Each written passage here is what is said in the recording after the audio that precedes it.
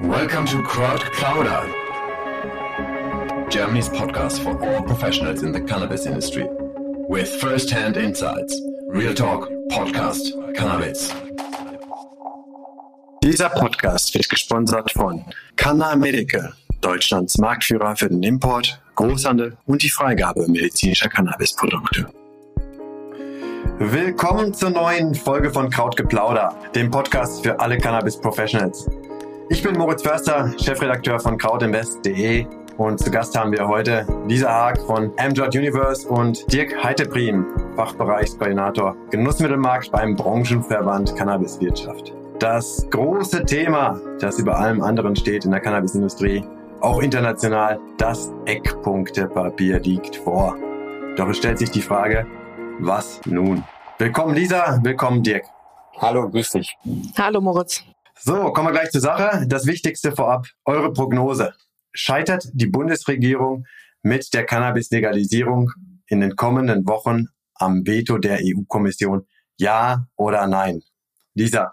Nun ja, also ich würde sagen, aktuell ist man sehr daran interessiert, eine dialogorientierte Lösung zu finden, die natürlich auch dann für die unterschiedlichen Mitgliedstaaten entscheidend sein wird, ob es eben keine Zustimmung gibt. Ich denke aber, es gibt durchaus eine Möglichkeit, auch im Rahmen der Single Convention zu sagen, okay, eine Legalisierung ist durchführbar, aber es sind halt viele, viele Faktoren, die dabei beachtet werden müssen. Mehr halt auch der Fokus auf den Gesundheitsschutz und die Eindämmung des illegalen Marktes. Also das sind so die zwei Hauptfaktoren, die dabei natürlich beachtet werden müssen. Aber ich denke, dass es durchaus eine Möglichkeit geben kann, dass wir in Deutschland eine Lösung finden, die vielleicht auch eine große Vorbildfunktion hat und die dann halt auch ausgeführt werden kann. Dirk, dialogorientierte Lösung hört sich jetzt noch nicht nach einem ganz klaren Ja oder nach einem ganz klaren Nein an. Wagst du dich weiter vor? Ich bin ganz bisschen mutiger. Also ich würde sagen, ich bin vorsichtig optimistisch und stimme da aber grundsätzlich Lisa überein. Also ich denke, wenn man sich das genau anguckt, es gibt einen schmalen Grat im internationalen Recht, also sowohl bei den Single Conventions als auch beim europäischen Rahmen, der diese Möglichkeit zulässt. Aber ich würde es vielleicht nochmal ganz anders formulieren. Es zeigt eigentlich auch, wie absurd wir langsam diesen rechtlichen Rahmenbedingungen international geworden sind, wenn ein Mitgliedstaat ganz deutlich sagt, wir machen das nicht aus Spaß an der Freude, sondern aus dem Ziel heraus, Jugend- und Gesundheitsschutz zu garantieren, weil der Schwarzmarkt zunehmend ein großes Problem wird. Und wenn das nicht möglich sein sollte, ist das natürlich eine Katastrophe, die wir hier sehen. Dann gibt es gar keine Bewegung. Aber grundsätzlich, wie gesagt, ich bin positiv optimistisch, dass wir das hinkriegen. Ich gehe davon aus, dass das Gespräch mit der EU ganz klassisch sehr offen und ehrlich verlaufen ist. Ich finde den Ansatz der Bundesregierung da extrem gut gewählt, das jetzt auch so offensiv zu verkünden. Und wir müssen uns auch klar machen, wir sind ja nicht alleine in Europa, die ein Interesse daran haben. Wir haben die Diskussion in Luxemburg gehabt. Wir haben gesehen, was Malta macht. Wir sehen, dass die Niederlande ihren Weg mit dem Experiment gesucht hat. Und ich glaube nicht, dass das die einzigen sind. Deshalb ist die Diskussion wichtig. Ich hoffe, dass sie uns nicht zu viel Zeit kostet. Aber ich gehe immer noch davon aus, dass wir sehr bald in ein wirkliches Gesetzgebungsverfahren gehen können.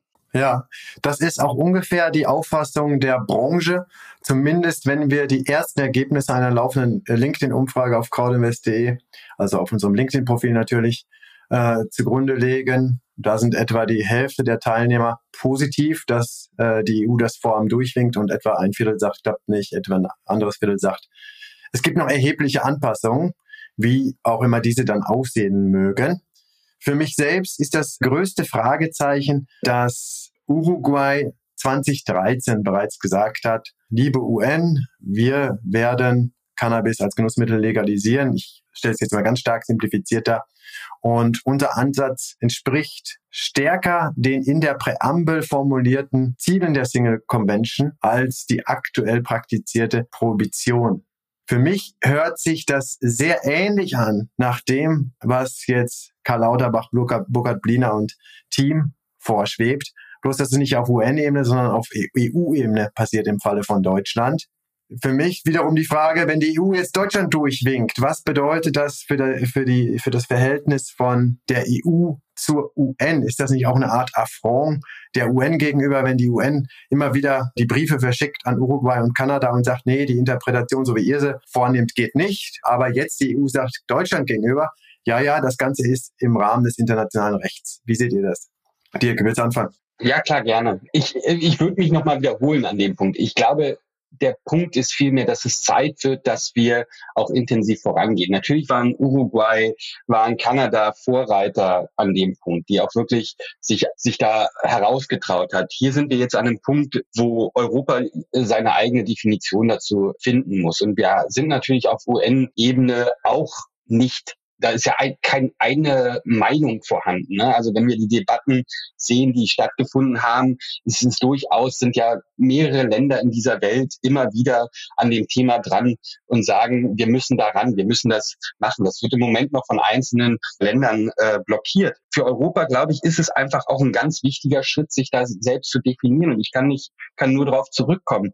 Es ist ja nicht etwas, was jetzt hier passieren soll, um einen Freizeitmarkt einfach nur zu ermöglichen, sondern die Begründung liegt ja darin, dass wir sagen, wir haben einen Schwarzmarkt, der zunehmend zum Problem wird, der unsaubere Produkte hat, der mit synthetischen Cannabinoiden bespritzten Produkten hat, den wir nicht kontrollieren können, wo wir keinen Jugendschutz haben, wo wir eine Gesundheitsgefahr Produkt sehen, was eigentlich nicht so gefährlich ist aus unserer Definition. Und dann halt muss ja das Ziel sein, dass wir den Schwarzmarkt eindämmen können. Und es hat sich in den letzten Jahrzehnten halt auch deutlich gezeigt, dass wir das mit einer Prohibition nicht geschafft haben.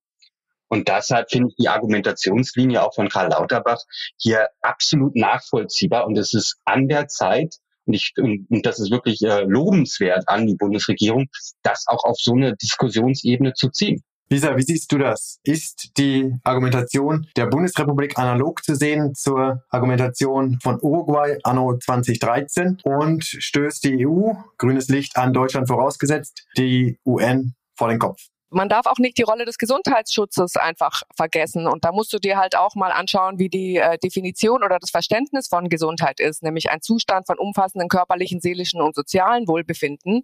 Und das ist ja auch was die WHO quasi dann antreibt, Gesundheit zu schützen.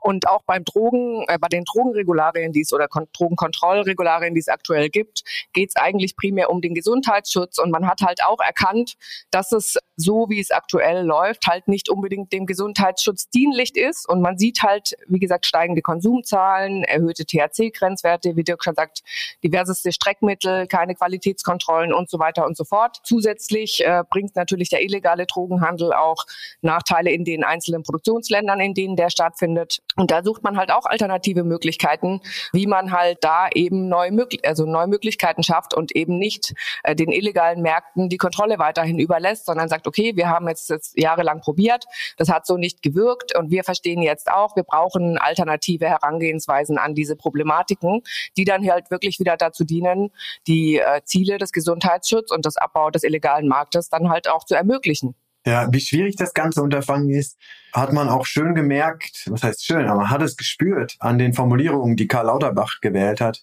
Er hat ja eingangs über Entkriminalisierung gesprochen und am Ende doch von einer kontrollierten Legalisierung. Man hat ja am Anfang erst gedacht, er will entkriminalisieren. Das hat er später klargestellt, dass das nur einhergeht mit einer wirklich kontrollierten Legalisierung. Und er hatte auch nochmal gesagt, er will auf keinen Fall analog wie die Niederlande nur die Abgabe legalisieren und alles, was davor passiert, nicht. Und er hat auch in einem Satz gesagt, sollte die EU-Kommission der Interpretation Deutschlands nicht folgen oder der Logik dieser Interpretation, gibt es erstmal keinen Gesetzesentwurf. Wie seht ihr diesen Ansatz? Keine Entkriminalisierung ohne wirkliche Legalisierung der Wertschöpfungskette. Ja, das ist ja immer, für mich ist das ein sehr zweischneidiges Schwert. Ne? Natürlich ist es in unser allem Interesse, dass wir da hinkommen, den Konsumenten, den Nutzer nicht zu kriminalisieren. Das ist völlig klar. Nur auch auf der anderen Seite müssen wir das nachvollziehen können, dass eine Entkriminalisierung im Zweifel ein Förderprogramm für den Schwarzmarkt ist. Wenn die Möglichkeit dort besteht, auch das nicht mehr wirklich strafbar zu verfolgen, haben wir ein Problem. Ich stimme in großen Teilen mit Karl Lauterbach da überein, wenn wir sagen, wir brauchen eine gute, eine solide, aber auch eine leistungsfähige Cannabiswirtschaft, um so ein Projekt zu vollziehen. Wir dürfen nicht in die Situation kommen, wo wir nur versuchen, irgendwie den Schwarzmarkt quasi zu legalisieren. Das darf nicht passieren. Vor dem Hintergrund halte ich die Argumentationskette nochmal auch für absolut nachvollziehbar. Und es wäre für mich ganz überraschend und vor allem auch wäre ein Zeichen für Hilflosigkeit, wenn die EU-Kommission dem nicht zustimmen kann. Weil von der Logik her macht das total viel Sinn. Und für mich ist Gesundheitsschutz, wenn ich das als oberste Priorität ausgebe, und Lisa hat das auch sehr schön gesagt, dann muss ich da nicht nur gewährleisten, dass der Konsum legal ist, sondern auch, dass Produkte aus einem legalen Anbau, aus einem kontrollierten, aus einem überwachten Anbau kommen. Lisa, willst du noch was ergänzen oder teilst du die Auffassung?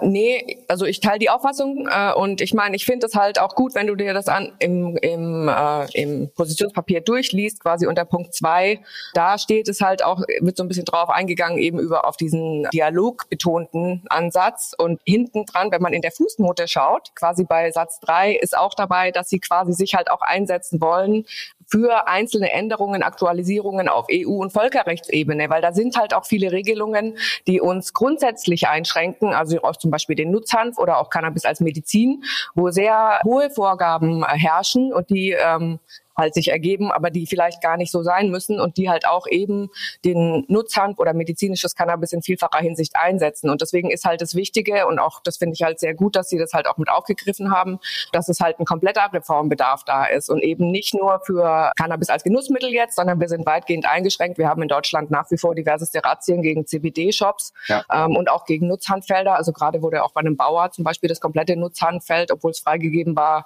vom Staatsanwalt konfisziert. Das sind einfach Sachen, die sind nicht richtig, dass sie passieren. Da versuchen sich die Leute an alle Vorgaben zu halten. Und ich glaube, der Drahtseilakt, der halt momentan davor steht, vor dem wir stehen, ist halt den guten Teil des Marktes quasi zu überführen in einen legalen Markt und zu schauen, okay, wie können wir Regularien schaffen, die halt wirklich effektiv auch den Schwarzmarkt bzw. den illegalen Markt bekämpfen. Ja, das ist eine spannende Debatte, wobei jetzt abzuwarten bleibt, was sich hinter diesem dialogorientierten Ansatz tatsächlich in der Praxis verbirgt, ob es da jetzt eine E-Mail an die Kommission gibt und dann eine Antwort oder ob es Einwände gibt und die Bundesregierung tatsächlich auf die Einwände eingeht, ob man sich zusammenfindet, eventuell an einem Tisch und das Ganze einmal wirklich persönlich durchdiskutiert. Ich selbst weiß es nicht, wie dieser Dialog aussehen wird. Ich weiß nicht, ob ihr da Konkreteres wisst zu so einem dialogorientierten Prozess. Ja, in der Regel ist es natürlich erstmal ein offizielles Schreiben, das eingeht. Wir wissen aber auch jetzt schon, dass sich sowohl Mitglieder des Bundestages darauf vorbereiten, nach Brüssel zu gehen und dort die Diskussion zu machen, aber auch, dass die Bundesregierung darauf eingestellt ist. Wir müssen, glaube ich, im Kopf behalten, dass im Vorfeld, also in der Erarbeitung dieser des Eckpunktepapiers, viele verschiedene Arbeitsgruppen innerhalb der Bundesregierung gegründet wurden. Also meines Wissens waren alle Ministerien außer das Verteidigungsministerium irgendwie an der Erstellung dieses Papiers beteiligt. Und da wurde auch intensivst genau dieses Thema betrachtet vom Außen- und Wirtschaftsministerium, die sich mit der internationalen Frage beschäftigt haben. Und daher gehe ich davon aus, dass dort auch im Vorfeld Gespräche stattgefunden haben, aber jetzt auch Erläuterungsgespräche stattfinden. Die Frage ist halt hier vor allem, wie viel Willen ist in der Europäischen Kommission da und wie viel Willen ist unter den EU-Mitgliedstaaten da, das auch wirklich zu realisieren. Das kann man von hier aus, glaube ich, ganz schwer einschätzen. Da müssen wir wirklich schauen, was da kommt. Aber wie gesagt, ich kann mir nicht vorstellen, dass ein solcher Prozess nicht auch von mehreren Mitgliedstaaten der EU gewollt ist. Ja, Dirk, du bist jetzt ja nicht nur beim Branchenverband aktiv, sondern auch bei Aurora.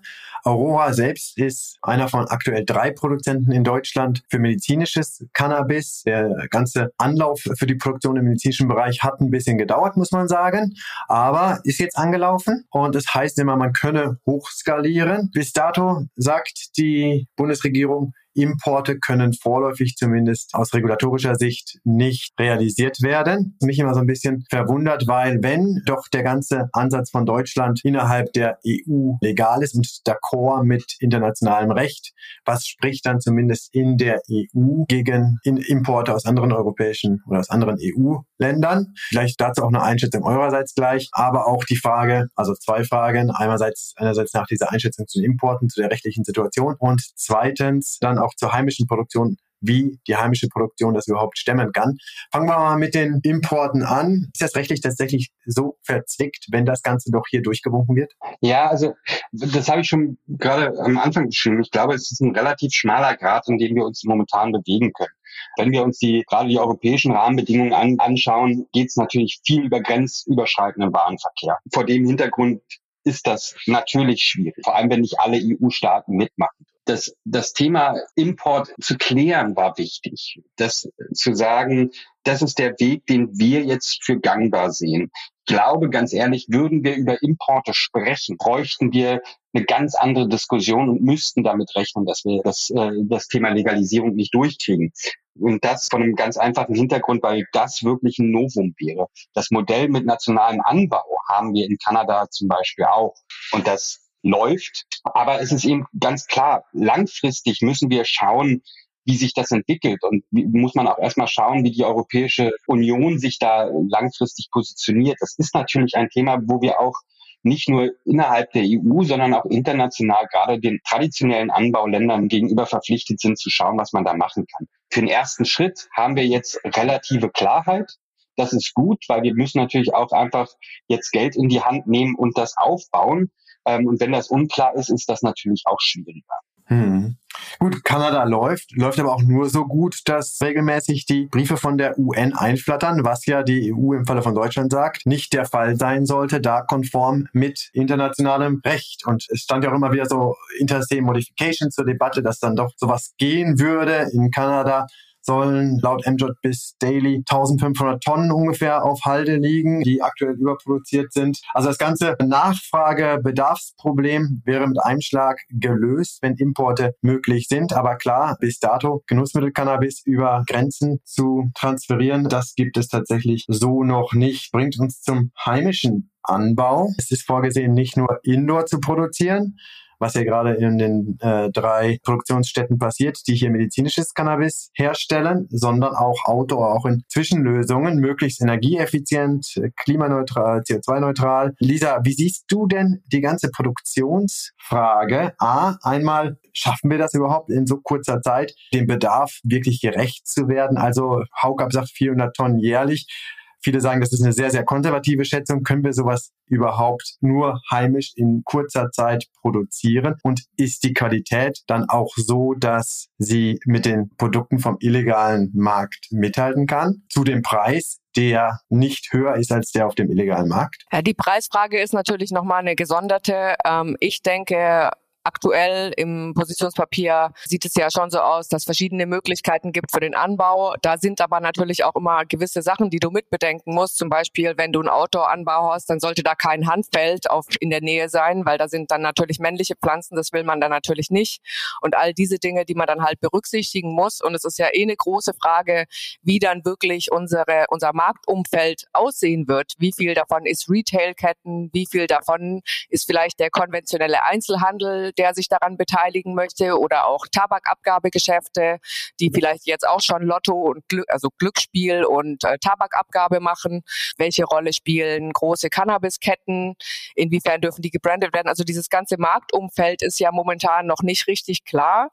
Und wie wir das halt mit Leben befüllen werden als Markt. Ja, und von daher denke ich, es wird eine sehr spannende Zeit sein für uns auch zu sehen, wie werden wir das alle operationalisieren und wer werden dann wirklich die Player werden, die aktiv am Markt sind. Und gerade so Anbau- und Qualitätsstandards werden da sicherlich eine wichtige Rolle spielen, aber da dürfen wir halt auch nicht vergessen, es gibt keinen globalen Cannabis-Standard.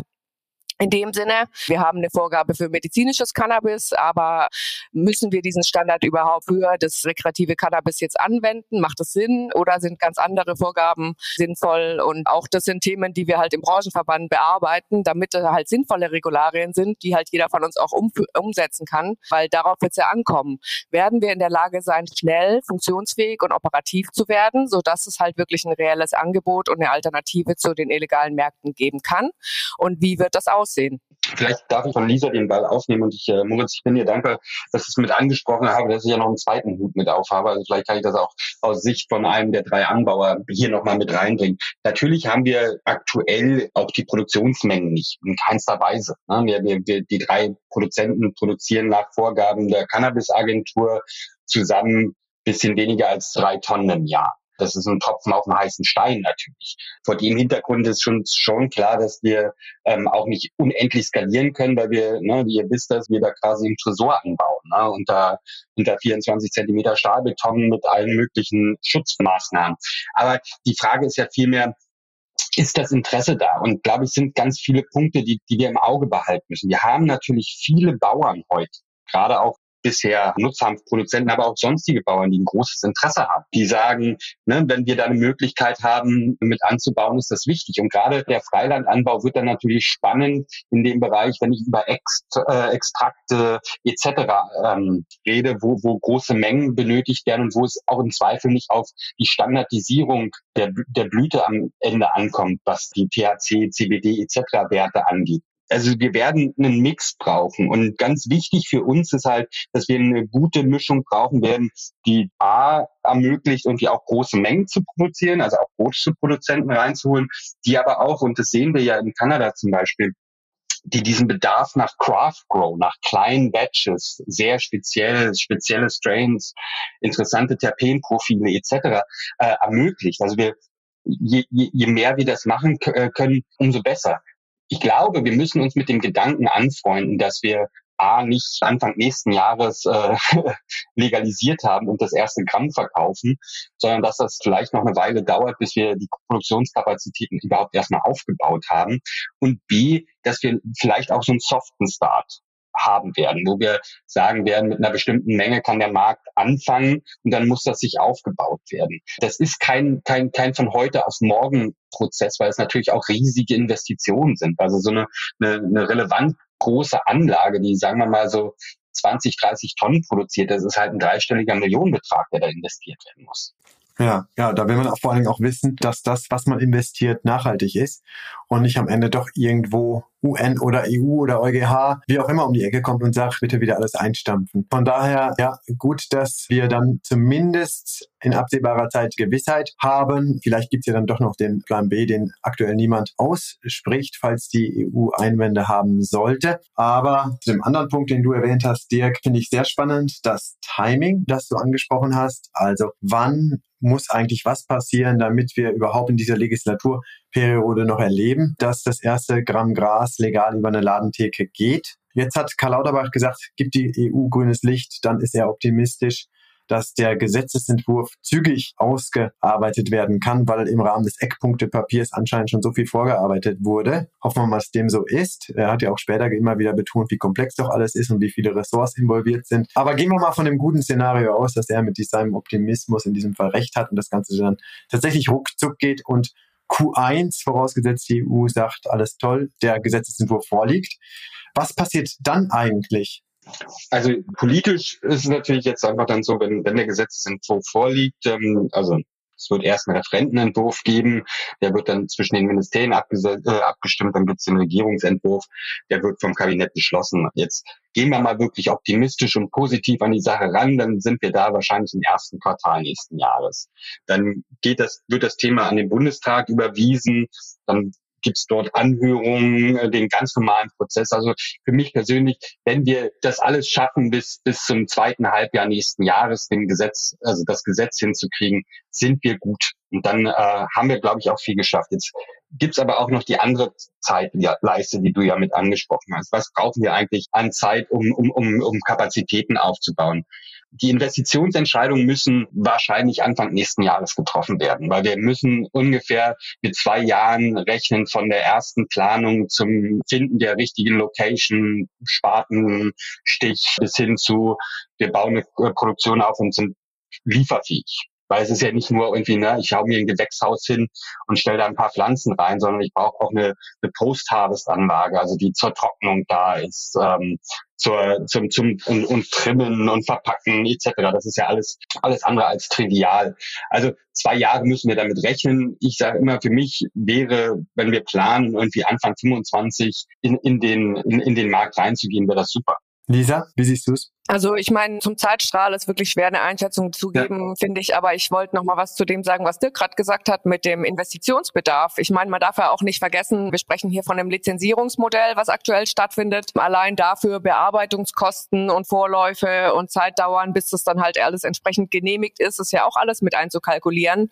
Und von daher wird man da sicherlich auch nicht unterschätzen dürfen, was da an Finanzbedarf und Kapitalbedarf auch da ist, um diese Märkte überhaupt zu schaffen und zu ermöglichen. Also ich meine, Dirk hat ja gerade schon gesagt, 3-stelliger Betrag für eine Cannabisanlage, eine abgesicherte. Es wird sicherlich unterschiedliche Leute geben, die sich gerade dieses Thema anschauen und sich darauf vorbereiten. Und ich bin mal gespannt halt, was auch da jetzt überhaupt an Industrie entstehen kann und auch wie die Leute bereit sind, Kapital reinzugeben, weil wir sehen es ja in den internationalen Märkten, die da als Insellösungen aufgebaut werden. Also dass die Märkte teilweise stagnieren und dann halt Überproduktionen stattfinden und die Leute halt auch nicht mehr unbedingt bereit sind, da rein zu investieren. Und da frage ich mich halt dann quasi, wie das dann aussieht und wer denn überhaupt das Kapital mitbringen kann, um solche Themen zu bewältigen. Und auch, weil die SPD so eine wichtige Rolle bei den Koalitionären spielt, du auch wegen dem Anfang von wann geht es los, ist halt die Frage, was ist mit Homegrown, was ist mit Cannabis Social Clubs, besonders im Kontext von den Vereinen, die wir in Deutschland ja als höchstes Gut leben. Und das ist halt eine große Frage dann, weil so könnte man halt Versorgungsstrukturen schaffen, die halt eben nicht in diesen großkommerziellen Themen sind, sondern eher in regionalen kleinen Versorgungsstrukturen, auch wieder Craft Cannabis gegebenenfalls, was der Dirk vorhin schon angesprochen hat. Und da könnte man halt auch schon schauen, dass man zumindest darüber ein gewisses Maß an der Versorgung sichert. Ja, wie siehst denn du das, Lisa? Dirk meint, okay, Outdoor durchaus eine Option, er hat aber auch im gleichen Atemzug gesagt, vor allem wenn es ums Extrakte etc. geht. Jetzt wird die große Nachfrage höchstwahrscheinlich nach Blüten erstmal sein. Wie viel Vorlaufzeit braucht denn da jemand, der Outdoor-Blüten im standardisierten oder im Greenhouse vielleicht zumindest standardisiert anbauen möchte und die dann auch qualitativ vermarkten möchte? Ich meine, Outdoor hat ja eine Saison, von daher ist das natürlich auch durch die Jahreszeiten etwas eingeschränkt. Gewächshäuser sind sicherlich auch eine Option. Ich denke, Cannabis es gibt auch Sorten, die relativ schnell anzubauen sind und dann nach diversen Wochen fertig sind. Man könnte halt darüber dann sicherlich auch die Versorgungssituation erstmal starten, aber wie gesagt, bis halt der komplette Markt bedient werden kann und auch eben diese Möglichkeit, die Leute überhaupt anzusprechen, dass sie wechseln in den legalen Markt, da ist sicherlich noch viel zu tun und das ist auch, da muss man verstehen, das ist ein Prozess, der dauert Zeit und der findet stufenweise statt. Das sehen wir auch in Kanada, ja, und auch hin zu anderen Konsumformen. Das ist ja auch ein Ziel, möglichst weg von ich rauche einen Joint zu ich setze mich mit anderen Konsumformen auseinander, die halt nicht so schädlich sind, gegebenenfalls. Ja.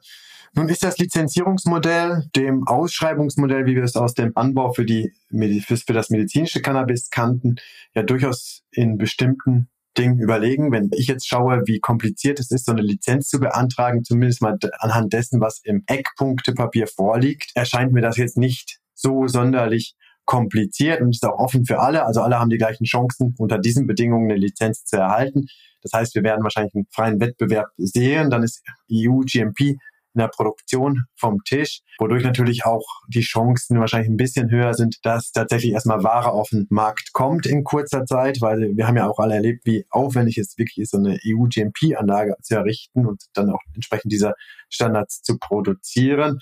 Bleibt die große Frage nach der Qualität, aber das wird dann wahrscheinlich die Zukunft uns zeigen, was da alles möglich ist in anderen Anbau- und Produktionsstätten. Wir noch nicht angesprochen haben, wir bis dato den ganzen Anbau der Verkaufsinfrastruktur. Das muss ja auch noch alles passieren. Die Leute müssen ausgebildet werden, die dort in den Geschäften, sei es eventuell auch online, das steht ja auch noch zur Debatte, also nicht nur offline. Offline ist ja fix vorgesehen, aber da müssen ja Leute als sogenannte Fachverkäufer auch in der Lage sein, jemandem Fragen zu beantworten, der jetzt sich überlegt, welche Blüte, wie viel THC, wie viel CBD er kaufen soll und was er da zu erwarten hat. Wie soll das denn vonstatten gehen und wie viel Zeit brauchen wir für diesen Ausbildungs- und Schulungsprozess des Personals, dass der dann auch irgendwie im ganzen Vertrieb und im Verkauf dringend benötigt wird?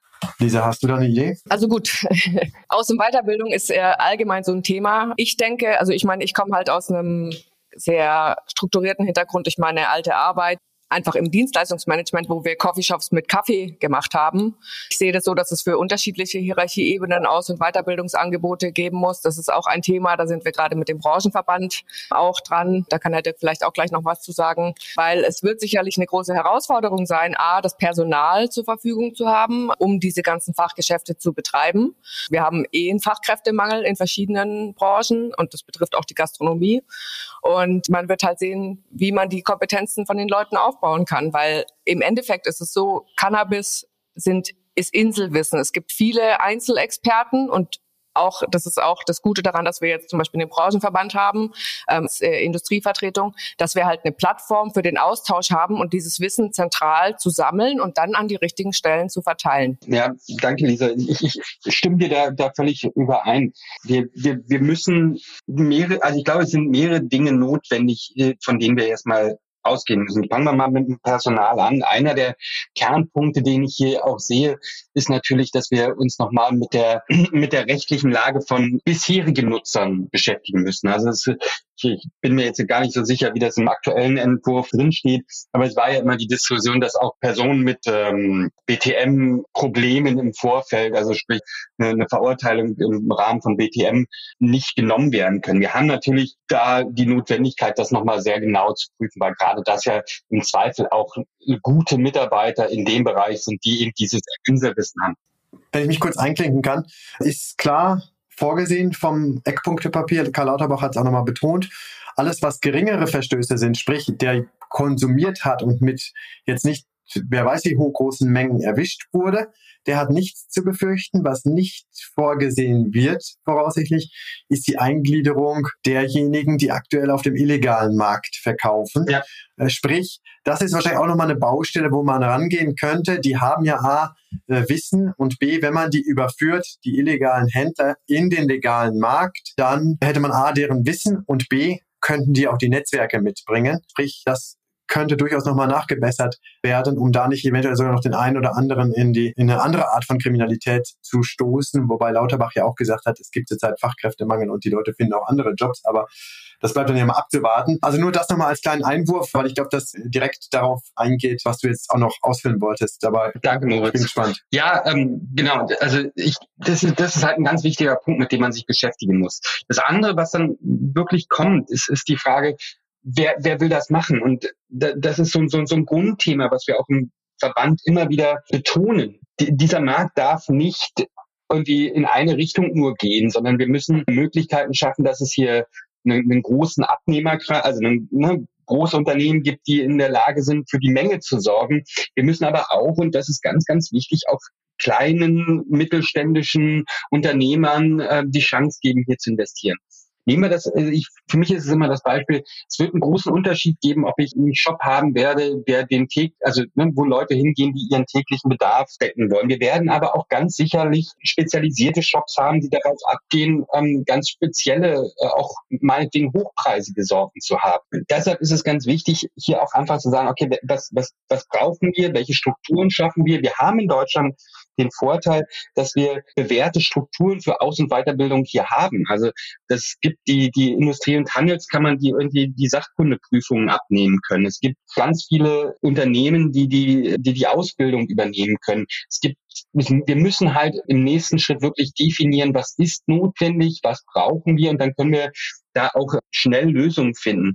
Und dann bleibt für mich halt noch, wir wissen, dass Cannabis für viele einfach ein ganz enthusiastisches Thema ist. Die Leute sind mit Herz und Blut dabei, weil sie davon überzeugt sind. Und diese Leute müssen wir auch finden und motivieren. Das ist für mich ganz, ganz wichtig, weil das wird den großen Unterschied machen. Und das haben wir auch in Märkten wie Kanada gesehen, dass die besten Bartender Leute sind, die sich seit Jahren mit dem Thema befasst haben. Lisa, du wolltest, glaube ich, auch noch was sagen? Ja, ich meine, gerade das Thema Aus- und Weiterbildung ist ja auch wieder so ein eher komplexes Thema, weil du da halt auch verschiedene Themen hast, die da mit reinfließen und wo du die Leute weiterbilden musst. Und wo auch solche Themen zum Beispiel wieder wie Schnittstellen zu Unterstützungsangeboten, Beratungsangeboten, zum Beispiel für Menschen mit einem negativen Konsummuster oder Leute, die halt Hilfsangebote haben oder darauf zugreifen wollen. Das ist halt noch aktuell unklar, wie halt diese ganze Aufteilung stattfindet. Und auch so, dass halt der Jugendschutz gesichert werden kann und auch der Gesundheitsschutz gesichert werden kann. Das ist ja da eine große Frage, wie das stattfinden soll. Und weiterhin ist auch noch eine große Herausforderung, gerade in diesem Weiterbildungsthema. Wer macht denn die Aufklärung? Wir als Marken werden total eingeschränkt, weil wir halt ein Werbeverbot haben. Dann gibt's aber die Verantwortung, Aufklärung zu machen und eben nicht nur die Mitarbeiter zu qualifizieren, sondern auch die Konsumenten mit Informationen zu versorgen, sodass die halt eine entsprechende Konsumentscheidung auch treffen können und dass man halt darauf achtet, dass eben dieses Wissen nicht nur in einer Zielgruppe drin ist, sondern dass es sich halt durchzieht und da auch Informationsstränge sind, die halt fließen. Das wird ja immer wieder betont, dass die Konkurrenzfähigkeit des legalen Marktes zum illegalen Markt schlussendlich ausschlaggebend dafür wird, ob das Ganze ein Erfolg wird oder ob es eine ewige Dauerschleife wird, dass der illegale Markt doch die Oberhand behält. In Kanada hat es, glaube ich, 2 Jahre gedauert, bis der legale Markt ungefähr gleichgezogen hat. Und ja, wichtiger Hinweis, dass das Ganze nicht nur eine Frage des Preises und der Qualität ist, was immer wieder betont wird, sondern auch der Erreichbarkeit und der Information der potenziellen Konsumentin. Und man darf sehr gespannt sein, wie dann schlussendlich dieses Werbeverbot ausgelegt wird, wie streng es tatsächlich ist, weil wenn es die tollsten Blüten zu einem super Preis irgendwo ganz legal in kontrollierter Qualität zu kaufen gibt und auch niemand unter 18 in den Laden kommt, aber keiner davon weiß, dann wird wahrscheinlich kaum einer davon profitieren. Also diese wieder Schnittstelle zwischen einerseits nicht neue Leute auf das ganze Thema Cannabis unbedingt drängen, aber trotzdem natürlich auch die Leute erreichen können, ist wieder so eine typische Spagatmeisterleistung, die da gefragt wird oder erfordert wird vom Gesetzgeber, glaube ich. Ich habe noch was anderes im Vorfeld überlegt. Das war jetzt nur so eine Randnotiz meinerseits. Es gab vergangene Woche, in der Mitte Oktober, gab es dieses Leak von der Rheinischen Post. Und nach dem Leak ging es plötzlich sehr, sehr schnell. Eine Woche später hat Karl Lauterbach das offizielle Eckpunktepapier vorgestellt. Er hat gesagt, auf Nachfrage während der Präsentation, wieso das plötzlich so schnell gegangen ist. Ja, wir haben dann sehr intensiv gearbeitet. Ich persönlich habe mich so ein bisschen gefragt, ja, was haben die denn vorher gemacht? Haben die denn nicht sehr intensiv gearbeitet? Was war denn euer Bauchgefühl mit dem Leak und dann dieser schnellen Präsentation? Hat da jemand bewusst mal etwas gestreut, um ein bisschen Dampf auf den Kessel zu bringen? Und ging das Ganze nicht ganz so flott, wie sich das viele gewünscht haben in der Regierung? Naja, also wenn wir uns das Papier da angucken, was da vorher war, das war ein Stand von Ende September, also stand auch im Papier oben, Stand September 2022. Also das ist dann auch schon eine Weile alt. Also ich kann aus der Erfahrung jetzt in der Zusammenarbeit auch mit der Bundesregierung sagen, dass das schon sehr intensiv gearbeitet wurde. Und es ist natürlich auch etwas, was durchaus nicht ungewöhnlich ist, dass man so ein Papier dann irgendwann durchsticht, um mal irgendwie quasi ein Stimmungsbild abzugreifen. Ne? Dass man sagt, bevor wir es offiziell bekannt geben, schieben wir das schon mal als irgendjemand als Leak raus, um bestimmte Themen abzugreifen. Und wir haben das ja gesehen, dass nehmen wir die THC-Obergrenze von 15%, die dann sofort diskutiert wurde, die dann im finalen Papier nicht mehr drin ist. Also der Zeitplan war da und der war ja auch so gesetzt, dass man noch im Oktober das Eckpunktepapier präsentieren will und das haben sie jetzt erreicht. Ich würde das nicht überbewerten. Ich finde, dass im politischen Diskurs ist das durchaus nichts Ungewöhnliches. Gut, dann interpretieren wir das als strategisches Instrument zur demokratischen Meinungsbildung und nicht als Missstimmung innerhalb der Koalition. Zu einem ganz anderen Thema. Medizinisches Cannabis. Alles soll raus aus dem BTM. Jetzt dürfte ja erstmal der medizinische Markt immens profitieren. Ich weiß, Dirk, du bist ja auch eher Genussmittelmarkt im Branchenverband, aber hast natürlich auch schon einiges mitgekriegt im Bereich Medizinalcannabis. Und Lisa, gut, dass du es auch erwähnt hast. Ihr beide arbeitet ja auch eng zusammen im BVCW. Du bist ja auch seit Jahren im Bereich medizinisches Cannabis unterwegs.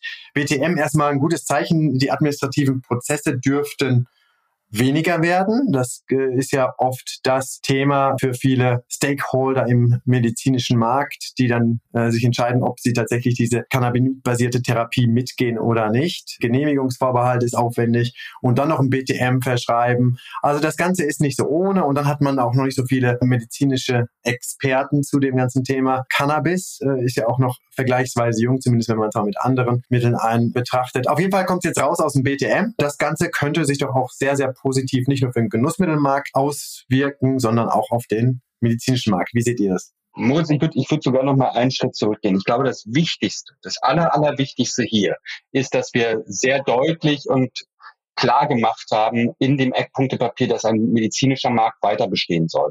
Es gab nicht wenige Diskussionen da draußen, die gesagt haben, naja, wenn es legalisiert wird, brauchen wir ja kein medizinisches Cannabis mehr.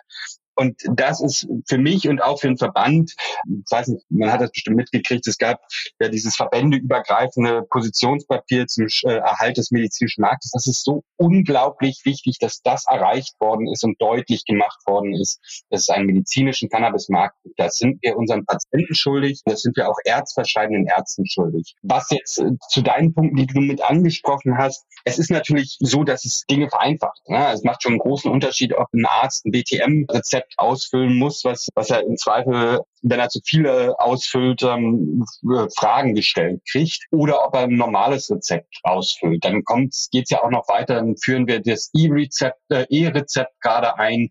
Besteht da vielleicht auch die Möglichkeit, gerade für Menschen mit Mobilitätseinschränkungen, dort auch leichter an Produkte zu kommen, denn wir müssen uns immer wieder klar machen.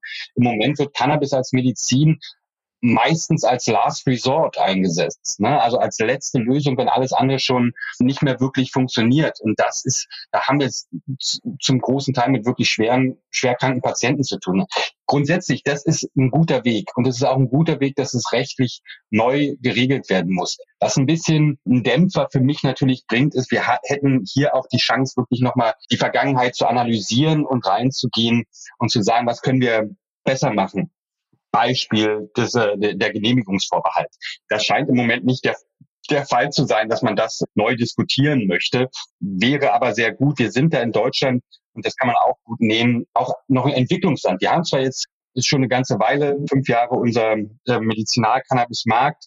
Nichtsdestotrotz decken wir in etwa 0,1% der Bevölkerung ab, die mit Medizinal-Cannabis versorgt werden. Aus Erfahrung und Studien sieht man, dass das Potenzial bei ungefähr 1% der Bevölkerung liegt. Also da sind wir noch weit weg und wir könnten noch viel mehr Menschen helfen. Aber da können wir darauf hoffen, dass es damit einfacher wird. Und BTM ist dann schon mal ein sehr, sehr wichtiger Schritt.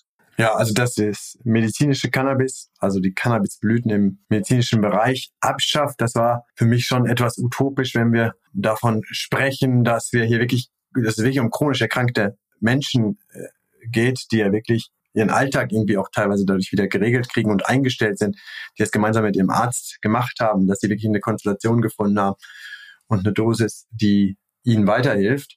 Aber wenn du bist natürlich deutlich enger dran an dem Ganzen. Also das wäre ja wirklich mal was gewesen, wenn man diesen Menschen einfach gesagt hätte, sorry, das Ganze ist jetzt keine Medizin mehr. Lisa, wie siehst du die ganze Sache rund ums BTM?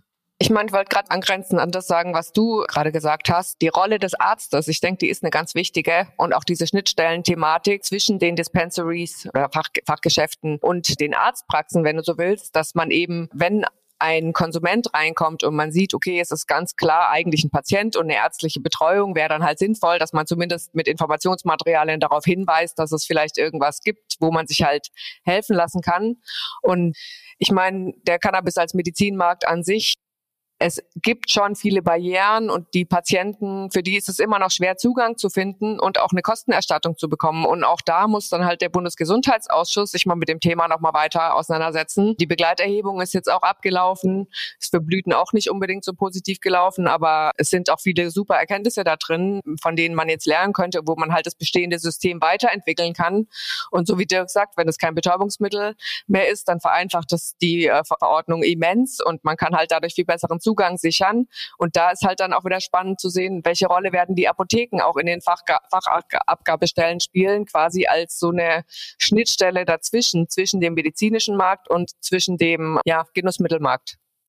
Ja, zumal wir wieder bei der Ausbildung der Fachverkäufer sind, die dürfen ja auf keinen Fall die Rolle der Medizin einnehmen. Also da muss ja auch in der Schulung eine ganz strikte Grenze gesetzt sein. Man stellt sich mal vor, irgendeiner rennt plötzlich in so ein Fachgeschäft und will sich jetzt nur beraten lassen und stellt dann aber Fragen, die eigentlich eher an einen Arzt adressieren müsste. Und es ist klar, dass dieser Mensch eigentlich sich jetzt gerade auf eigene Faust irgendwie selbst therapiert. Da müsste man ja wirklich in der Schulung darauf achten, dass sofort ein klarer Cut gemacht ist und gesagt wird, jetzt geh mal bitte zu deinem Doktor und der weiß alles andere. Das wird sich auch noch zeigen, wie dass da nicht irgendwie so eine Verschwimmung stattfindet. Das ist, denke ich mal, was ganz wichtig ist bei der Ausbildung.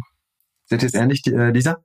Ja, ich sehe das auch so. Und wie gesagt, ich meine, es ist ja so ein Thema mit, was kannst du beraten und auch was kannst du zu Effekten beraten. Aktuell können wir auch im medizinischen Markt nicht zu irgendwelchen Effekten beraten, weil es halt eine Magistralrezeptur ist. Und es ist halt ähnlich auch bei dem rekreativen Cannabis. Ich meine, du musst zu den Produkten beraten in gewisser Art und Weise, aber im Endeffekt darfst du halt nicht sagen, das macht die Effekte, sofern du halt nicht irgendwelche wissenschaftliche Evidenz dazu hast. Also das ist bei Cannabis als Medizin genauso. Von daher wird das sicherlich ein spannendes Thema werden. Wie wird allgemein die ganzen Schulungsinhalte dazu aussehen? Ja, aber auch diese Abgrenzung zu Cannabis als Medizin ist eine sehr wichtige, und weil eben der Arzt schon eine wichtige Rolle einnimmt und sagen wir gerade, es ist jemand, der halt verschiedene Medikamente noch dazu nimmt, da macht es ja Sinn vielleicht, dass man Arzt drauf schaut, dass es keine Interaktion oder sonst irgendwas gibt.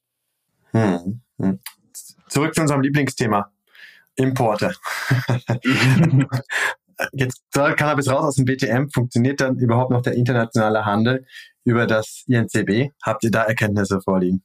Moritz, du fragst sagen, Blick in die Glaskugel, ne? Ich wollte gerade sagen. Ja, aber ich meine, ja, mach mal, Lisa. Es gibt momentan, oder es ist ein Kommunikationsprozess, der schon länger läuft auf dem INCB-Ebene und den man auch auf deren Webseite nachvollziehen kann, ist der Standard zu Medizinalcannabis. Das finde ich eigentlich eine ganz spannende Diskussionsgrundlage, wenn man solche Themen sich anschaut, weil ich meine, für Medizinalcannabis gibt es ja inzwischen verschiedenste Produktionsmärkte, die da entstehen und die ja auch eine Wirtschaftlichkeit in die Länder bringen und auch Alternativen, neue Jobs und so weiter und so fort. Und es gibt ja eine Versorgung, die hypothetisch da ist, auch aus den Medizinalcannabis-Anbauanlagen, die es halt gibt und die auch schon teilweise aufgeschaltet sind. Aber sofern halt das rechtlich nicht möglich ist, ist das alles halt nicht operativ möglich, und das wäre halt schon sehr schade, weil im Endeffekt, was wir wieder machen, ist halt einen Einzelmarkt aufbauen, anstatt dass wir mal langsam anfangen zu schauen, wie können wir halt harmonisiertere Märkte schaffen, die halt auch sich ausgleichen können gegenseitig. Ja, ich kann da Lisa nur zustimmen. Ich glaube, das ist ganz wichtig, dass man das auch nochmal vielleicht hier mit nennt. Das sind zwei unterschiedliche Paar Schuhe. Wir müssen Wege finden, wie international, gerade im Medizinalbereich, das auch weitergehen kann. Da haben wir einfach auch eine ganz andere Möglichkeit. Wie genau das aussieht, muss man auch sagen, das wird noch eine Herausforderung für den Gesetzgeber, hier einen Rahmen zu schaffen, der dann auch funktioniert. Aber das Gute ist, dass das halt erkannt wurde und dass gesagt wurde, wir müssen für medizinisch und wir müssen aber auch für Nutzer noch eigene rechtliche Rahmenbedingungen schaffen. Und deshalb, ich glaube, uns im Verband wird es in den nächsten Monaten und Jahren wahrscheinlich nicht langweilig. Ja, das glaube ich auch, denn das ist ja nicht nur ein Thema, das die EU betrifft, sondern auch unmittelbar die UN. Von daher sind wir wieder am Anfang. Dialogorientierte Prozesse. Whatever this means, das wird auf jeden Fall Richtung UN auch nochmal wichtig, um nicht plötzlich vor der Situation zu stehen, dass die Importe von medizinischem Cannabis ins Wanken geraten aufgrund der Reklassifizierung in Deutschland. Kommen wir zur Timeline. Angenommen, wir sind wieder beim Good-Case-Szenario. Das ist dann auch die letzte Frage. Die EU winkt durch oder will die ein oder andere Anpassung, was auch immer das sein mag. Und wir erleben, das ist tatsächlich, dass die Koalition Ende Q1, Anfang Q2 2023 einen Gesetzesentwurf vorliegt. Dann haben wir diesen politischen Prozess, der geht durchs durch den Bundestag und wir haben auf krauteinvest.de jetzt auch nochmal eine Analyse vor der Niedersachsenwahl gemacht. Es sieht im Bundesrat ja ganz gut aus. Der geht auch durch den Bundesrat. Sollte sich vielleicht nicht zu weit rausziehen, weil ich weiß nicht, welche Landtagswahlen Ende des Jahres noch stattfinden und sich dann wieder irgendwelche Mehrheiten verändern könnten. Aber bis Mitte des Jahres sollte man im Bundesrat auf jeden Fall sicher sein, falls nicht irgendwer der Koalition aus den eigenen Reihen dort in den Rücken fällt. Auf jeden Fall ist die politische Sache ist alles nehmen wir es mal an, ganz sauber abgewickelt. Jetzt aber die anderen Sachen, die wir da angesprochen haben, Produktion muss anlaufen, Lizenzen müssen erstmal beantragt werden, Gelder müssen eingesammelt werden, die Ausbildung muss einerseits aufgesetzt werden, aber dann auch durchgeführt werden, die Shops müssen eröffnet werden, da müssen wieder Mietverträge abgeschlossen werden, Inventar muss gekauft werden und so weiter und so fort. Die Partner müssen gefunden werden, also die Handelspartner, die ja noch gar kein Cannabis angebaut haben, also hier Handelspartner, die erst gerade beginnen, Cannabis anzubauen. Dann eventuell online, ja, was ja auch irgendwie gerade zum Anfang wahrscheinlich begrüßenswert wäre, wenn man parallel online verkaufen könnte, müssen die Shops aufgesetzt werden, das Ganze muss wieder konform der Anforderungen umgesetzt werden. Also es ist auf jeden Fall ein Haufen Arbeit, der da noch hinten dran hängt. Und die Quizfrage an euch beide lautet, wann geht erstmalig 1 Gramm Cannabis als Genussmittel ganz legal in Deutschland über die Ladentheke? Bitte etwas präziser als am Anfang. Okay, 13. Mai 2025 um 11.53 Uhr. Genauer? Nein, also um es auf den Punkt zu bringen, es gibt für mich so eine natürliche Schallmauer, bis das etabliert sein muss. Wir haben im September 25 Bundestagswahlen, wenn nicht irgendeine Katastrophe oder irgendwas anderes vorher passiert und wir Neuwahlen machen müssen. Aber so, wenn wir von dem Plan nehmen, ist das 25 im September. Wir werden also den Sommer mit Wahlkampf verbringen und es wäre überraschend, wenn eine bestimmte Partei das Thema nicht zum Wahlkampfthema machen würde, wenn der Markt noch nicht etabliert ist. Also das ist für mich immer so die natürliche Grenze. Also werden wir sicherlich darauf hinauszielen, dass wir das so früh wie möglich schaffen. Aber, und da bitte ich dann immer um Verständnis, gerade bei unseren potenziellen Kunden, wir müssen das auch mit Bedacht machen. Das muss auch so sein, dass das tragfähig ist und nicht überhastet und wir in ein paar Jahren vor dem Trümmerhaufen stehen. Deshalb, wie gesagt, meine Prognose wäre irgendwie Frühjahr 2025, wenn wir das erreichen, ist es sportlich immer noch, aber wir sind gut. Lisa, was denkst du? Ja, ich meine, je früher, desto besser wäre natürlich da der Ansatz. Aber ich stimme den Dirk zu. Ich meine, es wird wahrscheinlich schon mindestens so lange dauern. Ich denke aber, dass man auch sicherlich einen Prozess schaffen kann, wo man relativ schnell funktionsfähig auch wird und ausführbar, also die Sachen halt auch ausführbar werden und wir dann halt auch relativ schnell anfangen können, wirklich dann den Markt aufzubauen und legale Strukturen zu schaffen. Und ich denke, man muss halt auch immer differenziert da drauf schauen, weil, wie wir ja schon jetzt gerade besprochen haben, ist es ja so, dass es eben nicht nur für Genussmittel Cannabis umfassende Neuregulierungen geben muss, sondern das Ganze ganzheitlich betrachtet wird und auch der Nutzhanf zum Beispiel endlich mal neu bewertet wird und eben nicht mehr gegebenenfalls unter das Betäubungsmittel fällt oder dann halt eben nicht mehr unter das Betäubungsmittel fällt. Und das sind alles Themen, das sind einzelne Zeitstränge, die wir halt anschauen müssen. Und die dann und bei Cannabis als Medizin genauso. Lisa, so präzise wie möglich. Dirk hat gesagt 13.05.2025. Jetzt mindestens deinerseits, vorher oder nachher. 1. Gramm, ganz legal. Na, dann nehme ich den 4/20/24. 2024 sagst du noch? Ja, hoffentlich. Ja, es wäre schön. Wie gesagt, ich denke, wird verschiedene Möglichkeiten geben, Cannabis abzugeben, anzubauen. Hoffentlich kleinere Strukturen, und kleinere Strukturen kann man schneller aufstellen als große industrielle Strukturen. 4/20/24. Karl Lauterbach, Burkhard Blinert. Wenn das nicht ein super Ziel ist, let's go. Dirk, Lisa, ich danke euch ganz herzlich für dieses Gespräch. Danke, Moritz. Danke dir, Moritz.